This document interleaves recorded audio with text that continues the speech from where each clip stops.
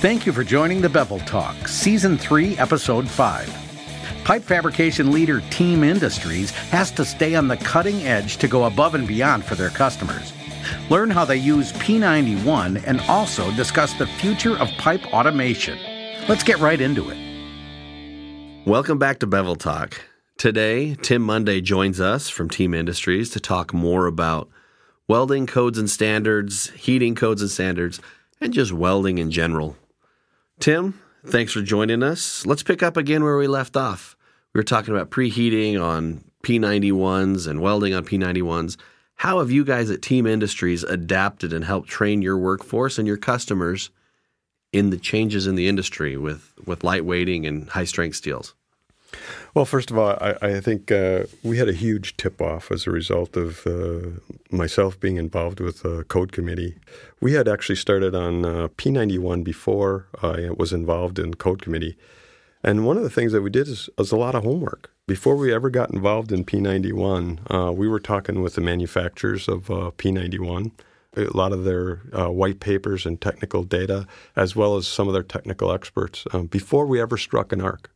We were talking a lot with those people. We probably went through a process that was six months long, and then we developed some weld procedures to go with that. And basically looking at what are the things that happen, what are the precautions that we need to take, and what are the detrimental effects of the heating. So all of that combination, certainly the manufacturers' experts helped us out a lot when we first got started. But one thing I can say about P91, do not treat it like regular chrome materials.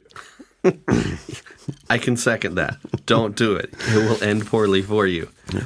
So how did you get that mentality into your welders in your shop? How were there training classes? Was there steps? I know you went through a process at Team of researching and understanding, but how did you help educate the actual welders? Well, first of all, we have a very good working relationship with all of our welders. What we refer to as the wall between the office and the shop is pretty much non-existent. There's a lot of communication that happens back and forth. We rely a lot on the input from our welders to do the front-end work, but they also rely a lot on the information that we provide to them, whether it's through the experts from the manufacturers or information that we've gleaned anywhere else. We share that with our welders. So that's a very important part. The other thing is that, in this area, we happen to be in northeastern Wisconsin. We're fortunate that we have a very well-trained welder workforce. That's not the case in all parts of the country. But in this area, we seem to have exceptional training. One of the things that Team Industries has done is, in the early days, is implemented the fabricator program at the United Association of Steam Fitters and Pipe Fitters. It was a huge benefit to Team as well as any of the other fabricators that are in this area because when we're dealing with a lot of the B31.1, B31.3, any of the B31 codes, it's really important that they understand the requirements of the code as well as a lot of the different weld processes that are being used that you would use in a shop that you wouldn't necessarily use in the field. And so there's a lot of welding processes that lend themselves very well to the shop because you can set it up and it's a permanent station, and that's just not the luxury that you have in the field. So we've looked at a lot of different technologies.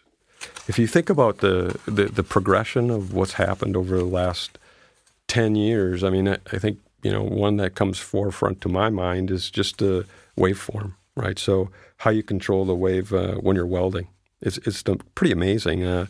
Particularly when we're talking about pulse spray and RMD, right? So that's one of the biggest challenges when we come to pipe welding is the fact that we have an open root.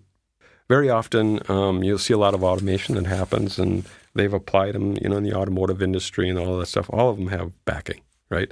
They're all either lap joints or they're fillet weld joints or something that has a backing. There's not very many that have open root. But when it comes to pipe welding, that's pretty much what you have to deal with most of the time. So the problem is automation has a hard time adapting to the small, refined changes that you need to make in either movement or in voltage and amperage in order to adapt to tying in the edges of that root. And the other thing is that a lot of the automated robotic welding is an X-ray. And I would say that probably 50, 60% of what we do is X-ray.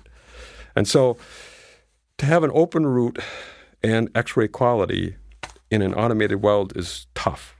We at TEAM have very high expectations on automated welding. And we have high expectations because we have good welders.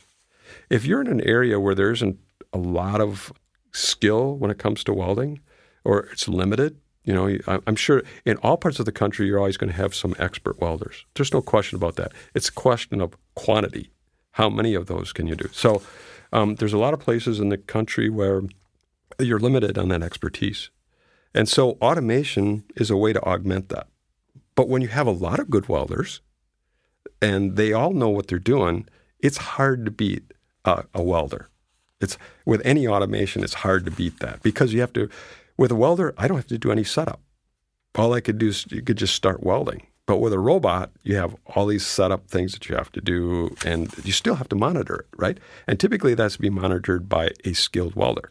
It's very difficult to teach a robot intuition and experience in a joint, especially an open butt joint. Yeah. So, and the technology is coming. I mean, I think that the technology is going to be here. My personal opinion is 5 years. Maybe that's not going to happen. But what we're seeing is artificial intelligence is really taking on a whole different avenue.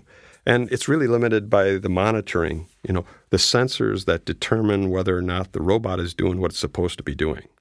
And that limitation, once they get over that limitation, they're working on artificial intelligence that can read the puddle, understand what properties of a puddle make a flaw, and when they recognize that property in the puddle, they compensate for it immediately. So it's coming along. It's going to take a while. I always kind of think about welder training, and I think about it in these terms. If you think about a machinist, and if you go into any machine shop right now, every machine shop has CNC machines. And so you'll be hard-pressed to find a machinist that doesn't know how to run a CNC machine. I think welding is going to be the same way. I think it's only a matter of time before the welder, although there's always going to be a need to have the manual dexterity, the understanding of putting in a weld, because there's going to be places where automation just isn't possible. But where it is possible, the welder's really going to have to understand how to work the machine as much as they know how to work the weld. Don't walk, weld. Every walk to the power source wastes time. Give welders the power to switch between TIG and stick processes at the weld joint with XMT 350 Field Pro with polarity reversing system. See how at millerwelds.com/arcreach. The industry's changing. We're getting better at automation. We're getting smarter. We're getting faster. And welders and industry needs to be willing and able to adapt to that.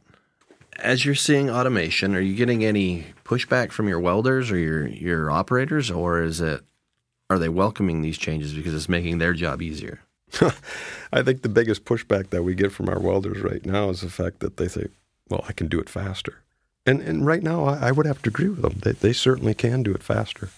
But again, we're drawing from a pool that has a lot of skill. And so if you're dealing with somebody that's a mediocre welder, and maybe they're a beginner welder, right? So they have the wherewithal to understand what's happening in the weld and all of that, but the manual dexterity maybe isn't where it should be. Automation helps them. And so that's a plus. So I haven't seen a lot of pushback yet, but again, the technology hasn't proven itself with open root butts yet. Right. So I have a couple more questions for you. I want to talk a little bit about your career and some memories or some notable jobs or projects or some of your favorite jobs and projects that you've been involved in. Well, early on, we were involved in a lot of the brewery industries. Matter of fact, we did a lot of work for Anheuser-Busch and Miller Brewing and Coors, all of the big brewers at the time. I mean, it's gotten considerably more diversified now. But back then, we really had Anheuser-Busch was at the top of the game, and they did the majority of the sales with regards to beer. So at the time, they were looking at expansion, and they wanted to put in these modules, and they're matrix modules with all of these stainless steel valves that are all welded together. There was probably 320 matrix valves in a skid, and the skid was double tiered. It was a huge difficulty in trying to weld all this stuff without putting all the distortion in all of these welds. So we had to devise jigs, we had to devise frames in order to get all this to work. It ended up working perfectly, and we got it installed, and it worked great, But it was what we refer to as MOM, which is the mother of all modules, and it was huge. It was probably took up one of our bays, half the bay. And so it was shipped to the site in parts, and it was really an interesting project to work on. It sounds like it'd be really fun. Yeah. Challenging and fun.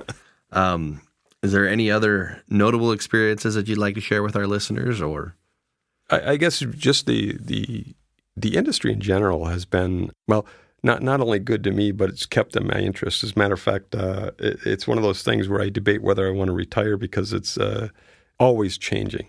And so I've always enjoyed not only the interaction with the people that I work with, but also with the people that are on the code committee and the people on PFI. All of them have their own expertise, and it's just fun to have that interaction with all of those different people. It's probably one of the more rewarding parts of my job. I agree. It's ever changing. It's always adapting, and it's just fun to be part of it. Yeah.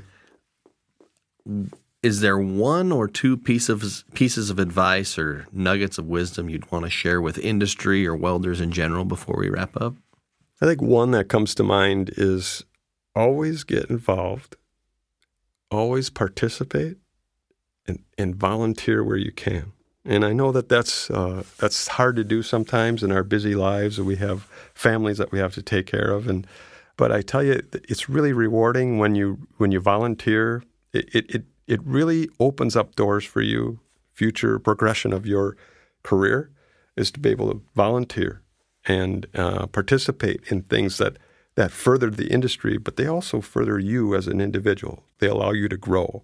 And so I can't stress enough how important it is to go to school where you need to, get the expertise where you need to, the education where you need to, but volunteer, because that volunteering, that participation into those volunteer organizations like ASME or Pipe Fabrication Institute or AWS, the reward comes in the fact that you just grow personally, but on a professional level. So, and it just allows you to get exposure to different areas that you never even thought of that you might want to grow into. I mean, welding is so diversified. You could go in many, many different directions, and you only get exposed to that when you volunteer and you get put out of your comfort zone into something else. Very important. I would have to agree with that. Tim, thanks for joining us. We've really appreciated talking with you. Join us next time on Bevel Talk.